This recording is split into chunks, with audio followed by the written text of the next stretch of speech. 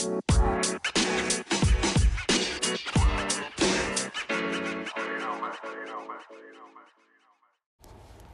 guys, welcome back to the pod, back to Theory and Theology, back with another episode. Today I want to talk about a topic that might be of some controversy as usual, because that's what we like here. We like to think. But yeah, I don't have answers. I just have questions. So what do you guys think about the topic of, how God is, right? So when you think about God, right, what God cares about, do you believe in God? Do you believe in God, and what's God like? Do you see like a big, large Santa Claus looking, long beard, gray, really long gray hair, up in a cloud, with a white glowing something?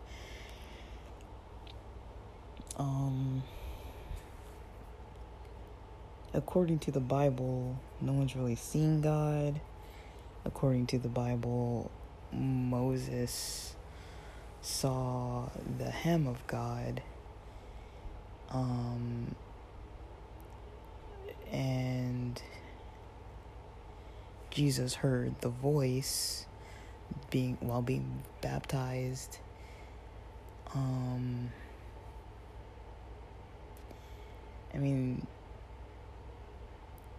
Adam and Eve heard God in the garden.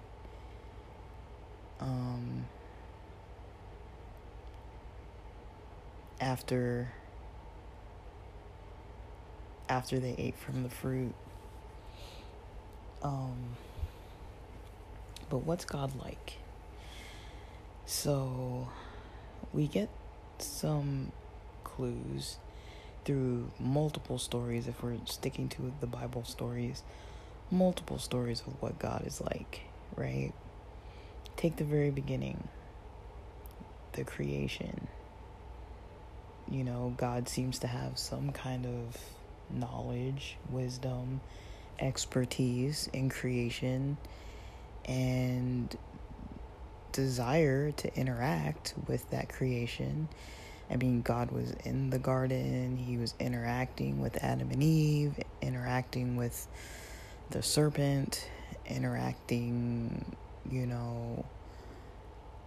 on so many different levels, from a distance even.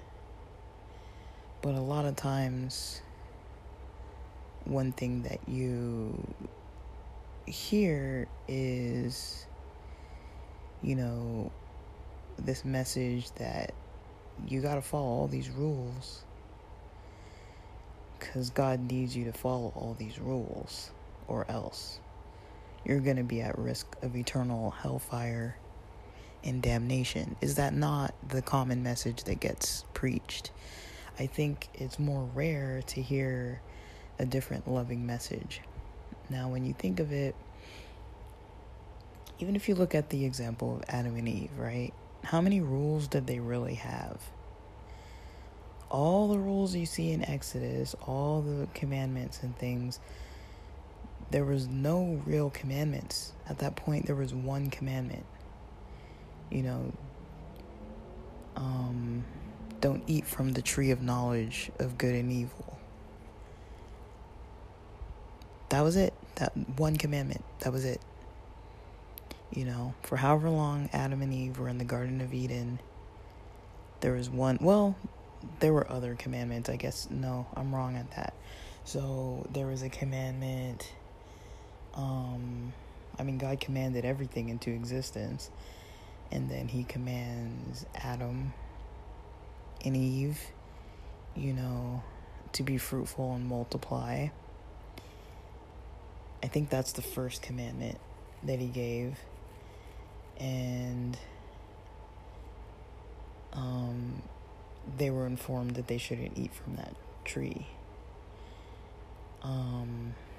So, because that's what they were informed, it's either that's what they were informed or what Eve thought when she was talking to the serpent, don't go near the tree or you'll die.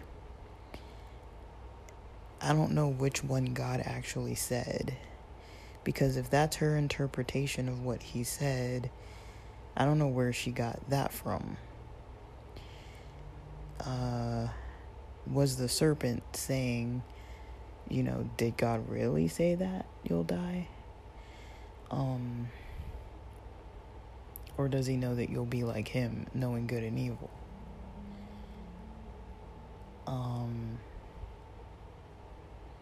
And so it's hard to tell, like, was there ever another conversation? Because it's kind of like, okay, like, don't go near the tree, don't touch the tree, or you'll die, versus don't eat from that tree. Those are two different things. But anyways, when you look at the very beginning, there really wasn't a lot that Adam and Eve had to really be doing, right? Even after they get cursed, there's the comment about, how Eve is gonna, have the pain of women and all that kind of thing, with childbirth, and then how Adam is gonna have to struggle to toil the land to support, the family, as a male. So they both get their curses as a male and a female. But, at that time, we go forever in the Bible without there being hardly any other commandments up until Exodus 20. Like, we go pretty much the whole book of Genesis. There were things that happen where God comes and commands people to do stuff. But it doesn't sound like there were a whole lot of commandments in the beginning, which is an interesting thing to me. So pre-enslavement, there wasn't really a lot of instruction on what to do. There were instructions on what to do, like how to build the ark and how to, different stuff like that. But as far as like what people were to do on the day-to-day, I don't think there's really too much information about that to my recollection. Most of that comes after they flee from Egypt, out of slavery into the wilderness at Mount Sinai. This is like generations later they receive the 10 Commandments. This is generations later they receive the commandments. And even that generation that receives the commandments, most of that older generation dies wandering in the desert for 40 years. And so after the Exodus, there's a whole lot of commandments that start coming out in the book of Exodus, once they get established, or once they're still in the wilderness and they're wandering around. There's all these now laws and measurements about the tents and the sacrificing in Leviticus and all this other stuff. Like, there's so much going on, all the way to Deuteronomy, when they get to the land of Canaan and Moses doesn't get to see it because he broke the rule. I don't know if I'd have to go back and read it and see if it says he broke the rule, or if people just say because he struck the rock, he didn't get to see the actual land. Because he struck the rock out of frustration. So, that to me is already an interesting kind of detail that I never really noticed until now. That there really weren't that many commandments. There were some, but it wasn't like a lot. Like from Exodus 20 and on, there are tons and tons of commandments being added, more and more and more instructions, all through, the first 5 books of the Bible. So many commandments. But there really weren't that many commandments in the beginning. So that's one thing that's interesting to me, how people say, okay, God's never going to change the commandments and things, because it's like, well, it sounds like they were changed to go to more strict.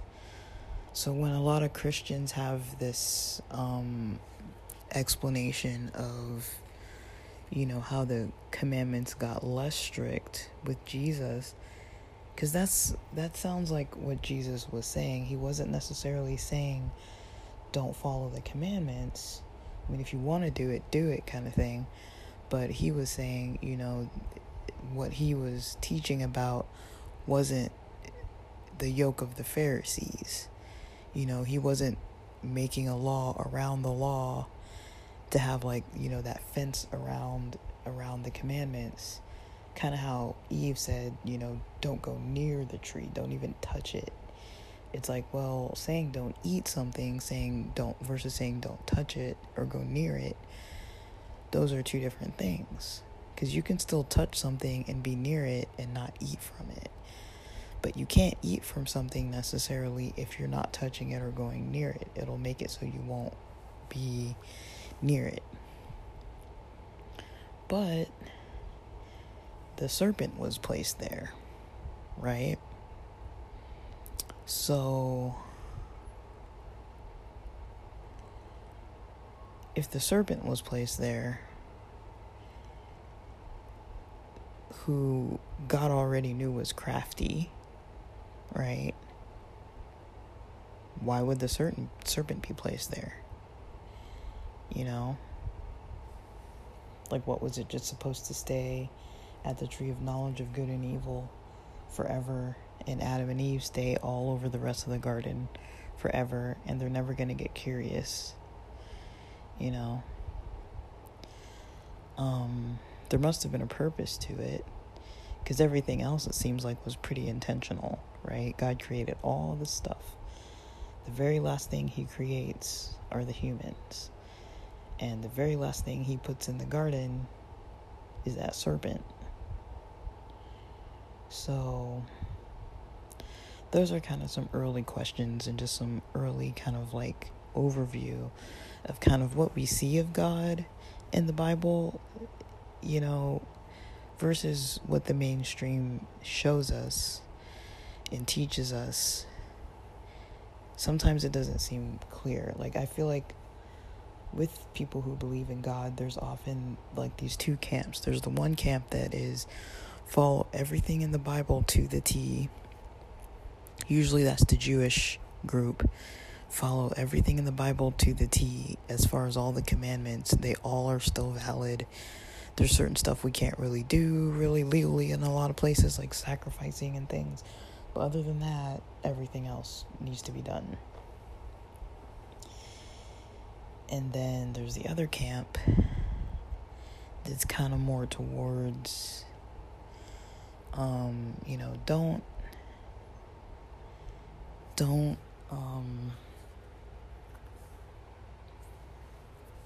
I don't know what it would be called. You don't have to follow all the commandments. It's just, love God and love your neighbor as yourself, because all the commandments hang on these, and that the law was done away with by Jesus' death and sacrifice. Because when he was on the cross, he said, it is finished. People take that to mean that everything he did was to make it so we are no longer under the yoke of the commandments.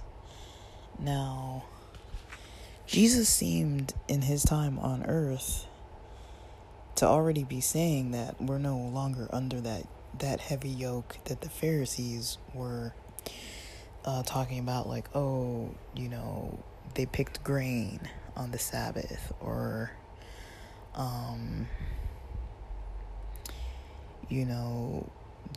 like catching people in the act of adultery. There was that one story about the lady being caught in the act of adultery. It's like, well, she's not being caught by herself being adulterous. Like, there's got to be another person there, right? She's not. What is she doing if she's being caught in the act of adultery by herself? Like, she wasn't masturbating or touching herself. I'm not saying that's even adultery, but she wasn't doing that. She was with another human being that was some guy. So she gets in trouble, but he doesn't get in trouble. They're trying to stone her to death for sleeping with some guy that they caught her with. Now, the question is, how did they catch her? Why is she the only one being punished here? And they probably knew what she was doing. It was probably jealousy. I'm gonna guess. And I don't know this for sure. This is just my brain guessing at things. In that time period, if you didn't have a son or a man who was your husband, or a father, or an older brother or uncle, or someone to take care of you that was trusted and helpful, like if you had a toxic family, or if you had no trusted males or no living trusted males in your family, and you're a woman and you're not an old woman, I mean, none of these people were that old. They were probably living to like their 50s or something, 60s, 50s. So she was probably in her 20s, maybe her 30s, maybe her 40s. She probably wasn't that old. She was probably between, the age 13 to like 40 something, which is not that old. So she was probably a young woman. I'm assuming that she is possibly providing services for money, sexual services for money, because she had no other way to make money. Usually people who are doing those types of jobs aren't doing it necessarily because they're like, I just love my line of work. This is what I always wanted to do since I was a kid. I wanted to be into prostitution. I don't think most people want that risk. I mean, some people might want to be sex workers of some kind, but to go into like an exploitative field like prostitution or something like that, I mean, she probably wasn't sleeping with guys for fun, especially if it's punishable by death. Like, that's a pretty high price to pay, unless you're really that sexually in need or whatever. But I feel like most people aren't really going to get to that level where if it's punishable by death, they'll probably just figure it out for themselves by themselves. They're not going to like go and like find somebody to risk their life with somebody. So they probably knew where she was going or who she was going to be with, or she got tricked into being with somebody that told someone else the time, location, or whatever. It was a setup. It sounds like it was kind of a setup. And there's probably a reason why she was doing it. She probably wasn't just doing it just because I don't know. I know people who have gone into different forms of sex work and worked in those types of atmospheres where they were being exploited, and I don't know any of them who enjoyed it. They're not proud of what they do necessarily. They're not like sharing it with everybody. I mean, they've told me about it, but I mean, like, probably because they knew I didn't really look down on them because of it. They just told me because, like, I don't know why. They just decided to tell me. And, as long as people are safe and not in the face of threats, I'm usually gonna be fine for them. Like, okay, like, you do you,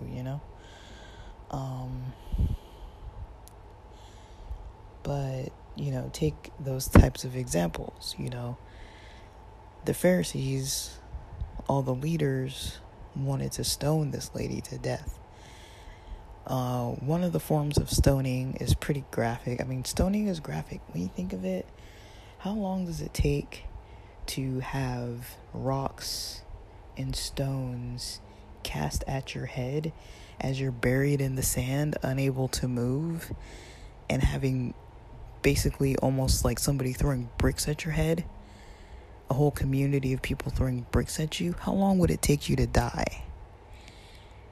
I mean, you've seen people get beaten by a bat or something, and that's like direct.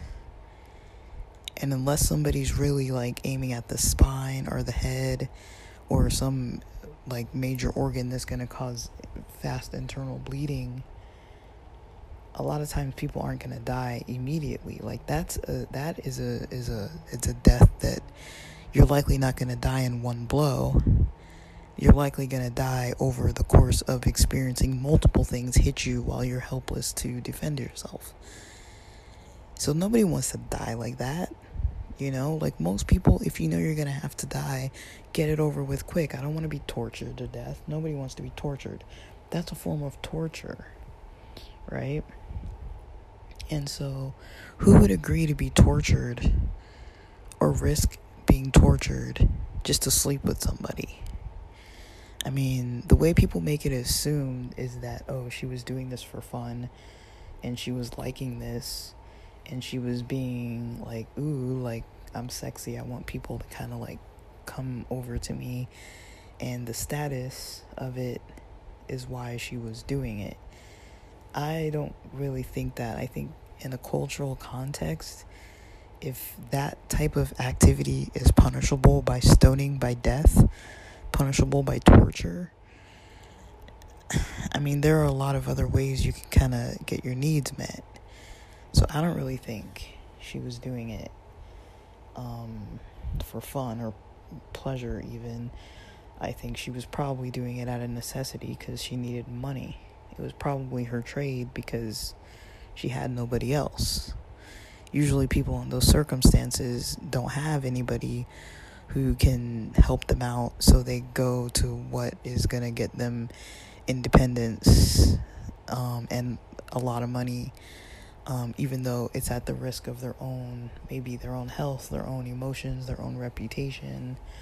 I'm not judging them, I'm just saying most people aren't going to do that on purpose. So,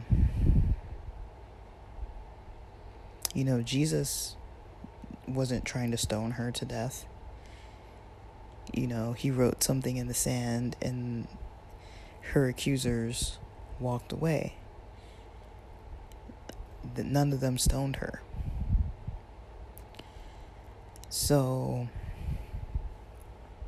whatever that was all about, when you see the examples of Jesus, yes, it was in their commandments to kill a person who was in adultery.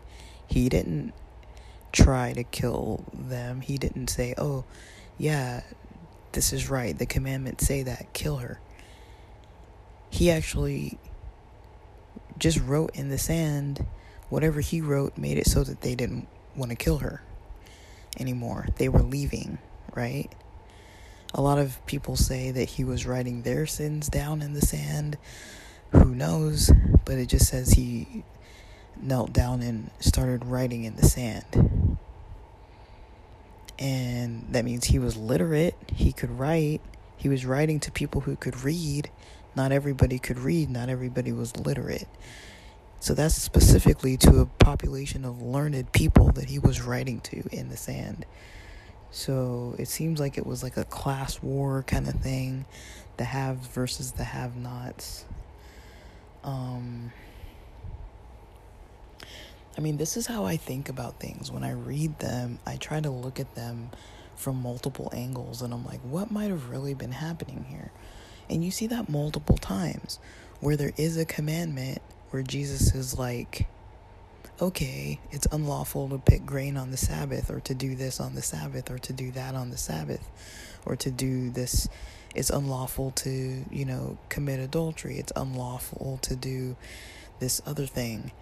And he was not condemning people. Like, there were people who he was like, sin no more, or like, don't do whatever the heck it was that they were doing. He would tell them not to do it anymore. But other than that, most of the time, he was just combating these, evil religious leaders who were, I'm not saying every religious leader is evil. I'm just saying he was against them.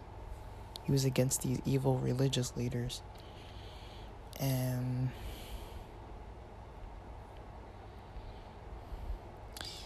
since he was against them,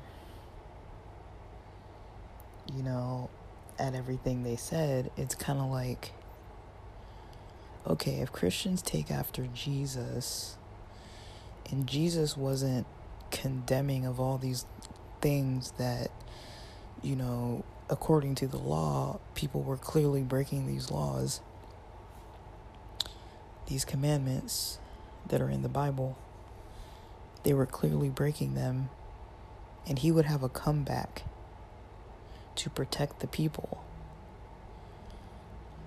So part of me thinks, okay, he kept the commandments himself, and another part of me thinks he also stood up for the people who weren't keeping the commandments, and he wasn't always condemning them and wasn't always like saying don't do it again. He kind of had his method of taking care of things and arguing and debating with these evil people.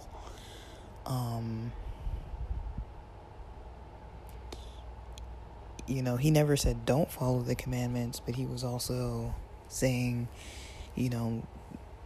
my yoke is easy, my burden is light. I learned about that. Somebody taught about it, about, a yoke. I've talked about it before. When two oxen are together and one of them is newer and being trained, you put them together with a yoke. You've seen how they put the yoke around the neck. It's basically, you put them both together so that the new one can learn from the trained ox what to do. So the ox goes around to the left, the other ox will follow. If there's like a command to go do this other thing, then the new ox will follow. And that's kind of how, rabbis in that time, they would have a yoke. Not physically a yoke, but a yoke, where the disciples or the followers of that rabbi would follow to the T everything that rabbi does. And when Jesus talked about the yoke of the Pharisees, it's like, imagine if you were closely connected by the neck to somebody who had a heavy burden, on them, and you had to take on that heavy burden to yourself to learn their method of living life and doing the right thing. You'd have to basically be stuck with somebody that you're learning from that is very, very harsh, puts a lot of burdens, a lot of pressure. Does that not sound like what the church teaches about hell and all that kind of thing? About, if you break this tradition, if on the Sabbath you buy gasoline, if on Easter Sunday you eat this wrong food, if you don't recognize Jesus on Christmas, or if you don't, if you get cut off in an accident, or if you get cut off on the freeway and you accidentally shout out profanity, if you were to get killed in a car accident without having confessed your sins, you're going to go to hell. That's the message that we're usually taught, right? But I wonder, is that really what the message was meant to be? Because if you see how Jesus had followers, because his teachings were easy, he wasn't trying to burden down everybody.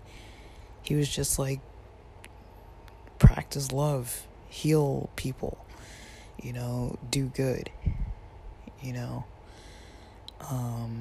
He had the Beatitudes, you know. Blessed are the meek. Like, blessed are all these types of people that usually aren't seen as like the higher up types of people that everybody wants to be with their egos. You know, blessed are the poor in spirit. Nobody wants to be poor in spirit.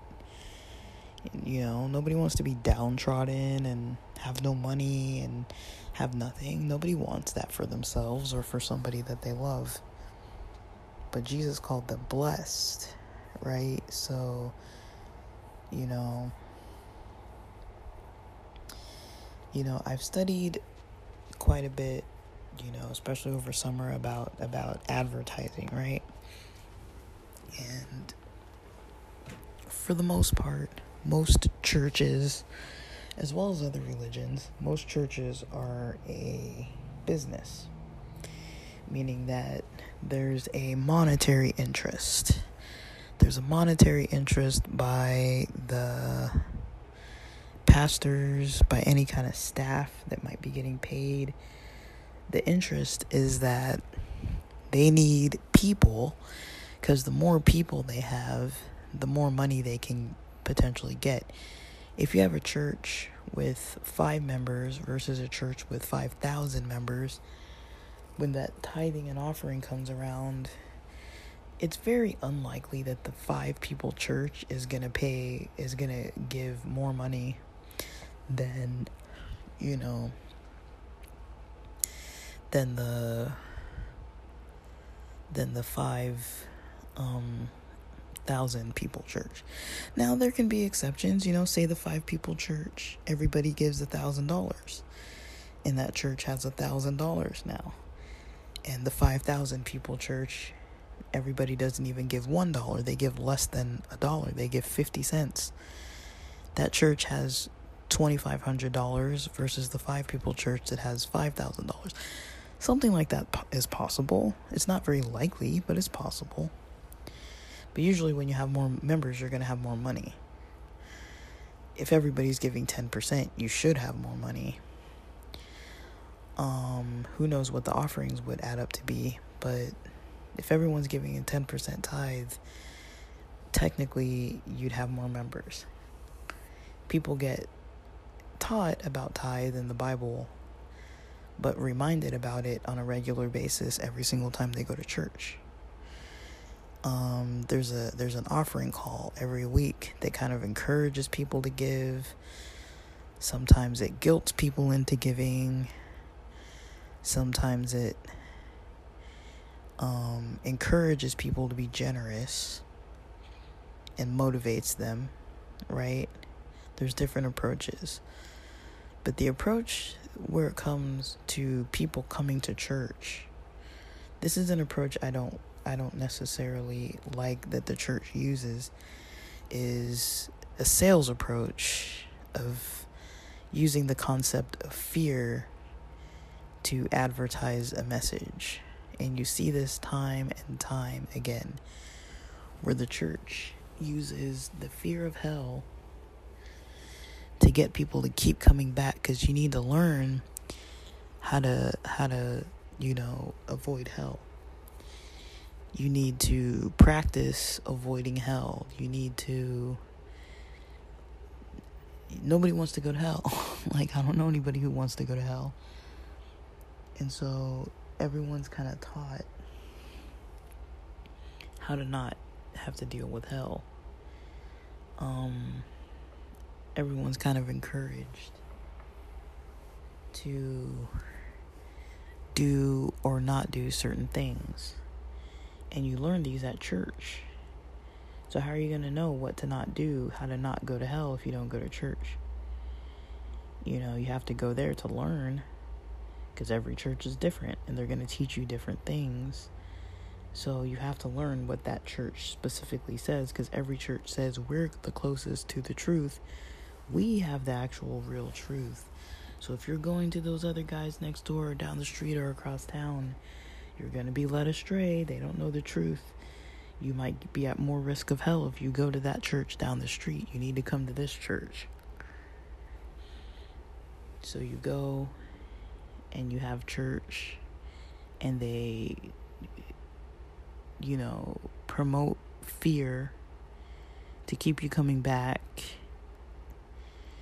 to keep you away from other churches, to keep you away from other denominations, from other religions. If you join another religion, you're definitely going to go to hell, because they don't believe the same things, and they usually believe just enough wrong stuff that you're going to go to hell if you start doing those things. If you're a Christian and you become Muslim, then you no longer believe that Jesus Christ is your Lord and Savior and is the Trinity and part of God, so therefore you will burn in hell. These are the messages we're kind of taught, and I'm making an extreme version of it, but to some extent I'm not being extreme. To some extent, some of these religions teach this way. Exactly, this is exactly how they teach.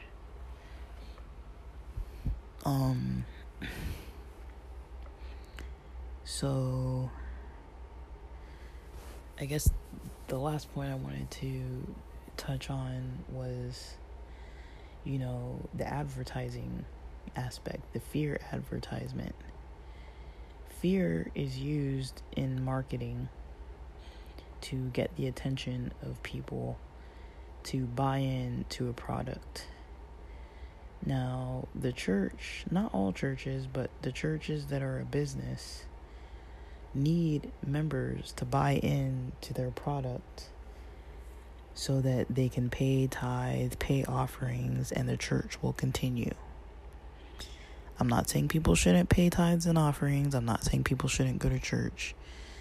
But a lot of times, the message might be a tricky message to get you to commit to staying at that church more, bringing more people to that church, more of your friends, more visitors, trying to get in more members so that church can have more money. They don't give the money back to the members. Some churches are very generous, they put more money into their programs, and you see them having more money for outreach, and more money for homeless ministries, and more money for teaching ministries, like having a tutoring service or a computer repair service, or a service for elderly seniors, how they can get together and not be lonely, or a service for, Meals on Wheels, or a service for, transportation to get people around shopping during the week, like any kind of random little thing that can be of help to people in the community. A lot of churches will only help their own community. You have to be a member of their church or somehow committed for them to even help you. I experienced this when I went to the Rock Church. There was an old lady who was my client who needed help moving. I was not allowed with my job to help her move. There was nobody that we could find that would help her move for free. She had a family member that, left her in high anxiety because they never really fully responded to her messages, and so she wasn't sure if she was going to be able to move out on time because there was some furniture that she needed help moving that one of her strong male younger family members was going to help her move, her nephew or something. And he would never respond. And so she had to wait till the day of. So before this, I call the church because I'm like, okay, they have a lot of services. So I go on their website and they have this type of service where they help people move. They ask me, has this lady been to these, they had these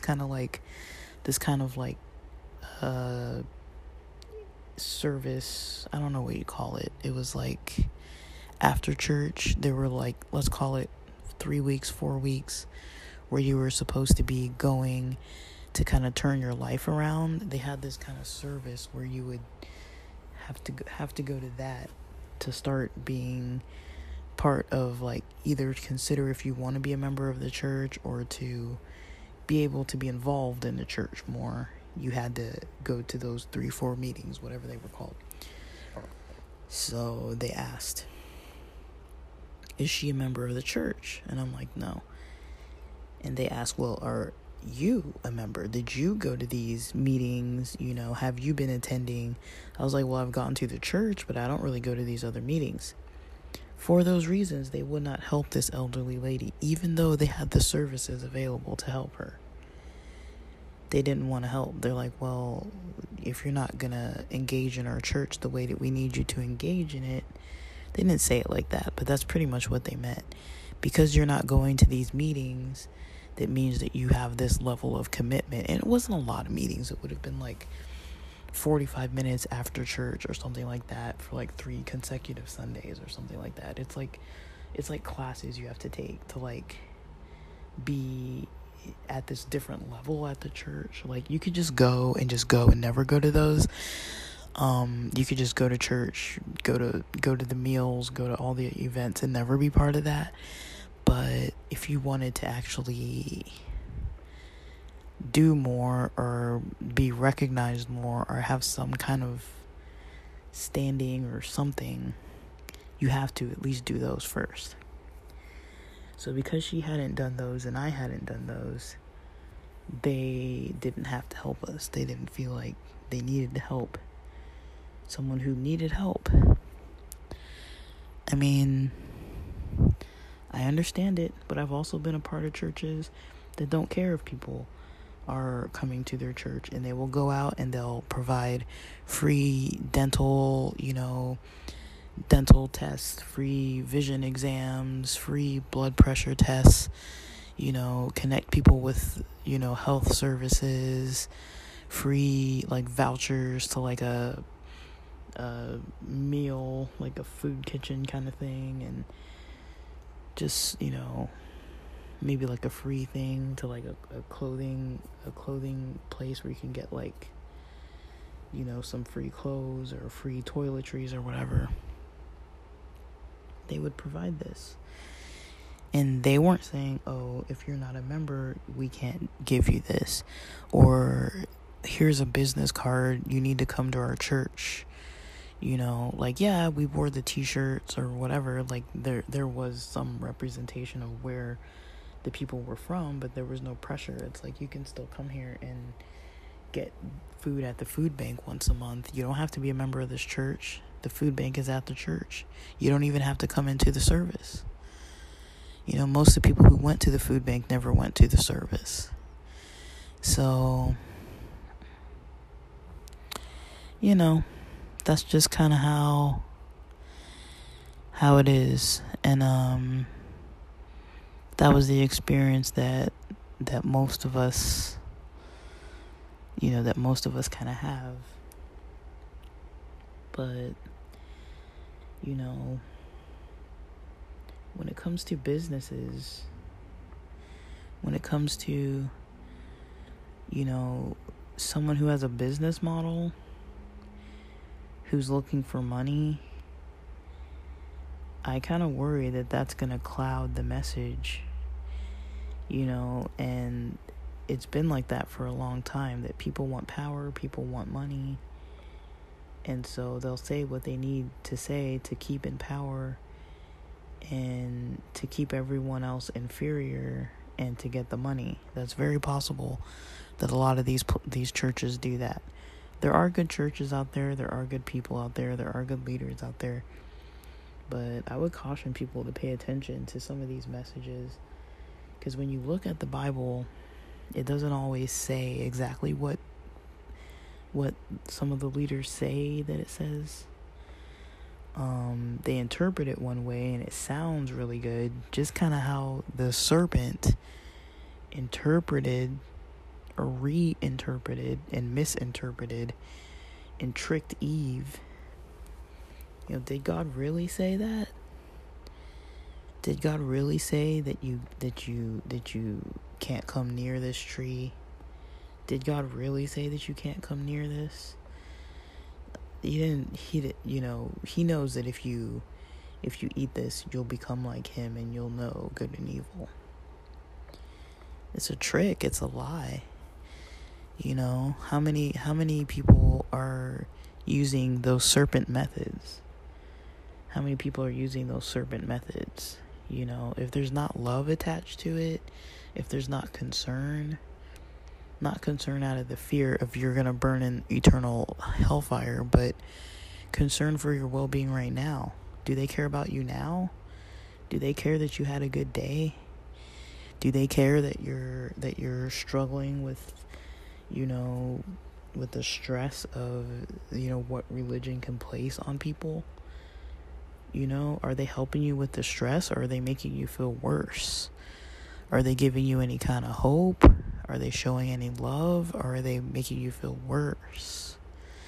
What's actually happening? I really encourage people to look at what's actually happening. Why they're saying the things the way that they're saying them. Because that's important, any business is going to have a motivation to make money. And, I don't think it's really, wrong for people to make money. But,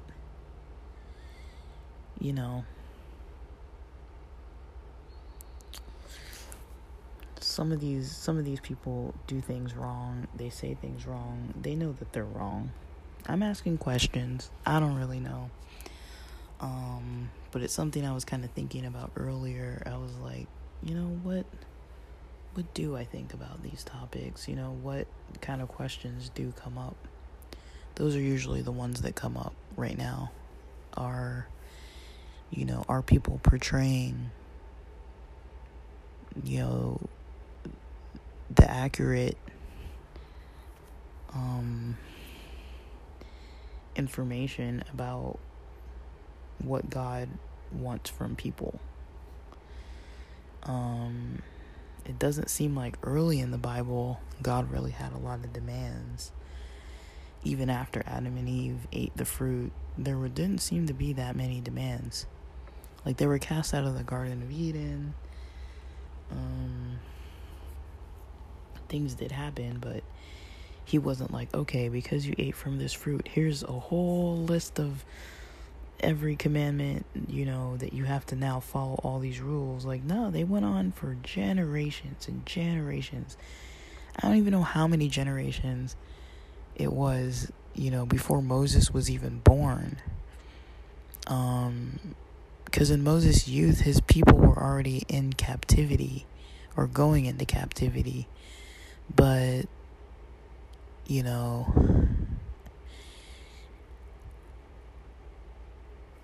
it's complicated,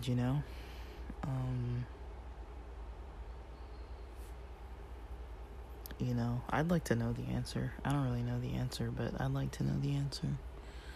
But I don't know what you guys think.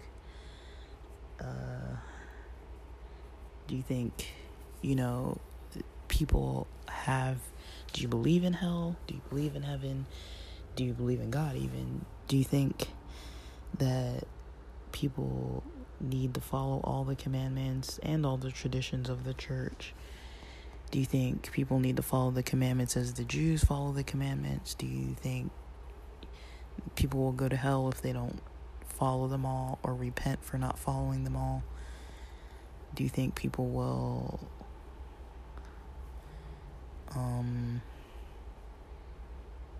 do you think God takes an approach similar to how Jesus was just okay, sin no more. You don't need to be stoned to death. You don't need to be ridiculed. You don't need to be put to shame. You don't need to be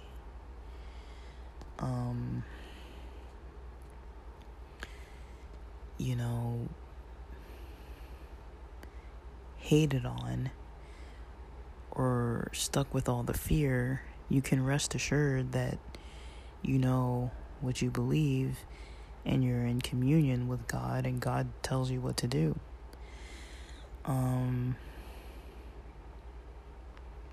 Think about it. Some food for thought for the weekend. But that's it for now. Thanks for listening.